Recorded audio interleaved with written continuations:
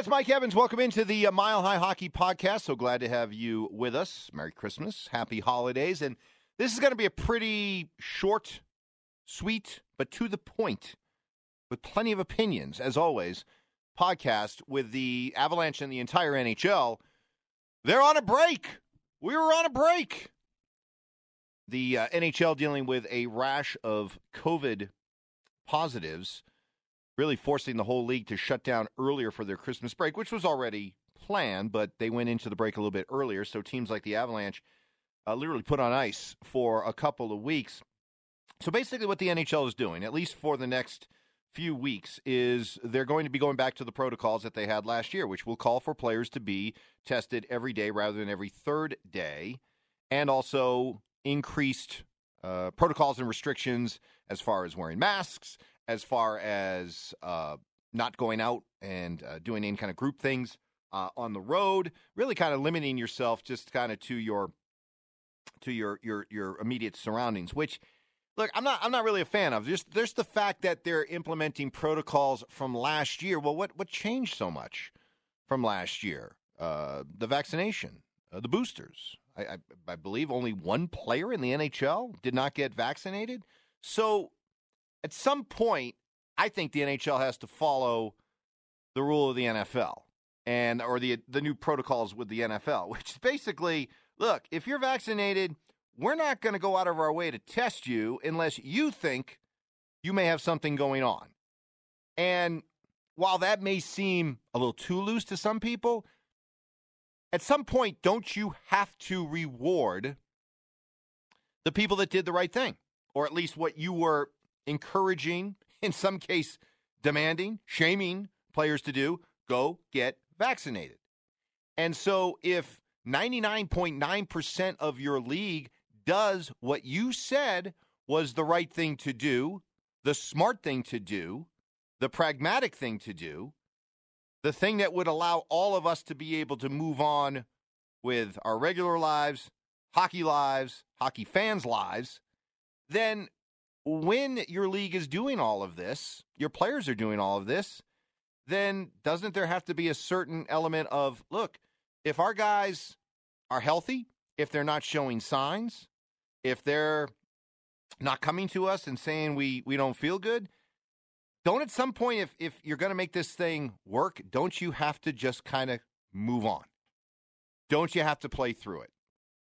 And in order to justify and legitimize the whole idea of these vaccinations and booster shots, which, I think as we all would agree, have come under plenty of fire from their detractors, then simply going back to the same protocols as last year, pre-vaccination, how does that help? How does that help? I don't see how that works. And honestly, great. I mean, you're increasing testing. I think all that's going to do when you come out of this Christmas break is you're going to continue to have a bunch of guys who are vaccinated or who have received booster shots still test positive for COVID. And if we're going to shut those guys down for an extended amount of time, we're going to be looking at this thing continuing for weeks, well beyond the beginning of January. So at some point, I think the NHL is going to have to follow the lead of the NFL. Now, the other big news was what Adrian Dater on this exact podcast a week ago told you first, before anybody else, was that the NHL was not going to be participating in the Olympics. And that was a bit of a, whoa, that's breaking news. Well, it turns out he was right. And the NHL has pulled out of the Winter Olympics in Beijing. How do you feel about that? So the idea is, again, fear of COVID, really intense protocols. And I get it. These guys are NHL players, right? They're the pros. They're the best in the world. Do they really want to be in a situation where, as much as they love playing in the Olympics and as much as they love representing their country and as much as they love the competition, it's still the Olympics. And if you're going to be over there and you're going to be disrupting and shutting down your regular season and really altering your lifestyle by going over to play in the Olympics, don't you want to enjoy the Olympic experience? And boy, it sure sounds like for these athletes, there's going to be a lot of seclusion. Again, a lot of places that they can't go, a lot of people they can't hang out with, just in the interest of being able to perform for NBC. And I can see why the NHL said, No thanks. No thanks. Not worth it. And as a fan, how do you feel about it? Look, do I prefer having the NHL players in the Olympics? Yes. For anybody who brings up the nostalgia of a bunch of 18, 19, 20-year-old college kids shocking the world at Lake Placid in 1980, come on, let's all admit that was the outlier of all outliers, okay? That was the perfect storm. That was everything. It was a time of far more innocence. It was a time where the game against the Soviet Union was shown that night on tape delay, with most of the country watching it live because no news got out of that tiny little hamlet in upstate New York. So that was a unique time. It was still when the Olympics were all about amateurism. It was the U.S. going through a difficult time. Morale was low. The Iran hostage crisis. It was the big bad Soviet Union. It wasn't just a hockey game. It was cultures and lifestyles and ways of life and beliefs colliding. And for the U.S. to do what they did, that's why, you think about it, nobody would really think at first blush that the greatest sporting event in American history would be a hockey game. We're a football country. We're a baseball country. For decades, we're boxing and horse racing. Hockey? No way. That's for the Canadians. That's what they're all about.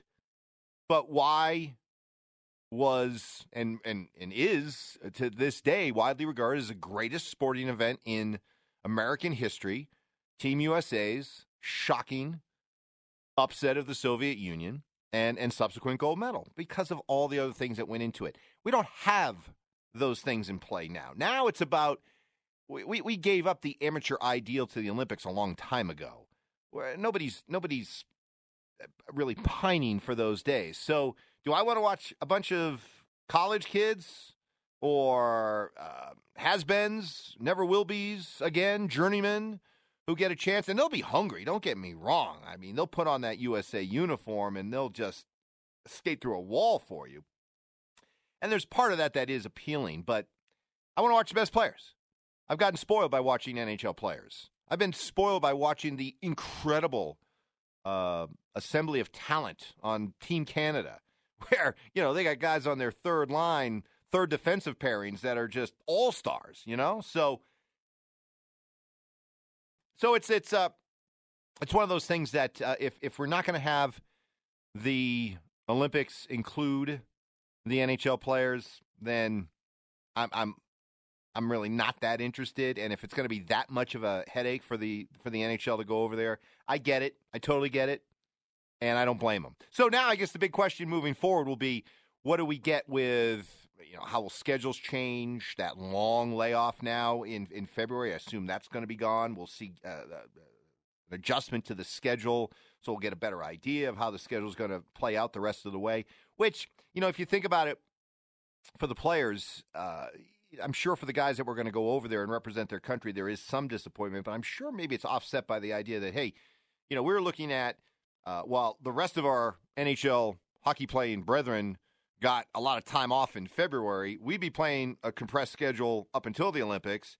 Then we'd be at the Olympics with all the COVID protocols, all the things that we wouldn't be able to do to enjoy the Olympic experience. And then when we come back from that, then we'd be playing again a rush of jammed hockey to get ready to get to the end of the season and in the playoffs. So, yeah, I'm sure they'd prefer to be there, but the silver lining of not being there probably isn't the worst thing for a lot of these guys. So that's kind of where we're at right now. Short and sweet. Not a whole lot happening beyond COVID protocols, COVID issues, shutdowns, and the NHL opting out of the Olympics. Next week, we will be looking forward to the Avalanche being back to work, the NHL being back to work, and we'll get a better sense. And look, the thing about what does this mean for the Avalanche? Everybody's going through it, right? So there's no advantage gained. There's no disadvantage gained. I guess you just look at it. Some of these guys that are banged up get a chance to heal up, and they'll be good to go when we resume. But other than that, the shutdown is what the shutdown is. It's there for everybody. So we take a breath, we relax, we enjoy the holidays, and we get ready for hockey, hopefully uninterrupted and whole when we come out of the holidays. Merry Christmas to everybody. Thank you so much for your support of the Mile High Hockey Podcast. Please tell your friends about it as we continue to build this podcast. And as always, would love to get your feedback. Feel free to reach out to me on Twitter at MikeEvans1043. You can contact me during the Schlereth and Evans show on the text line 303-713-1043. Just, something as simple as, hey, Mike, I was listening to your podcast. This is why it was great. This is why it sucked. Okay, so I'm good with either one, all right? Constructive criticism, praise, I have no problem with it. I got a thick skin. Bring it. What would you like to hear more of or less of when it comes to this podcast as we roll into 2022? Again, thanks so much for listening. We'll see you again next week.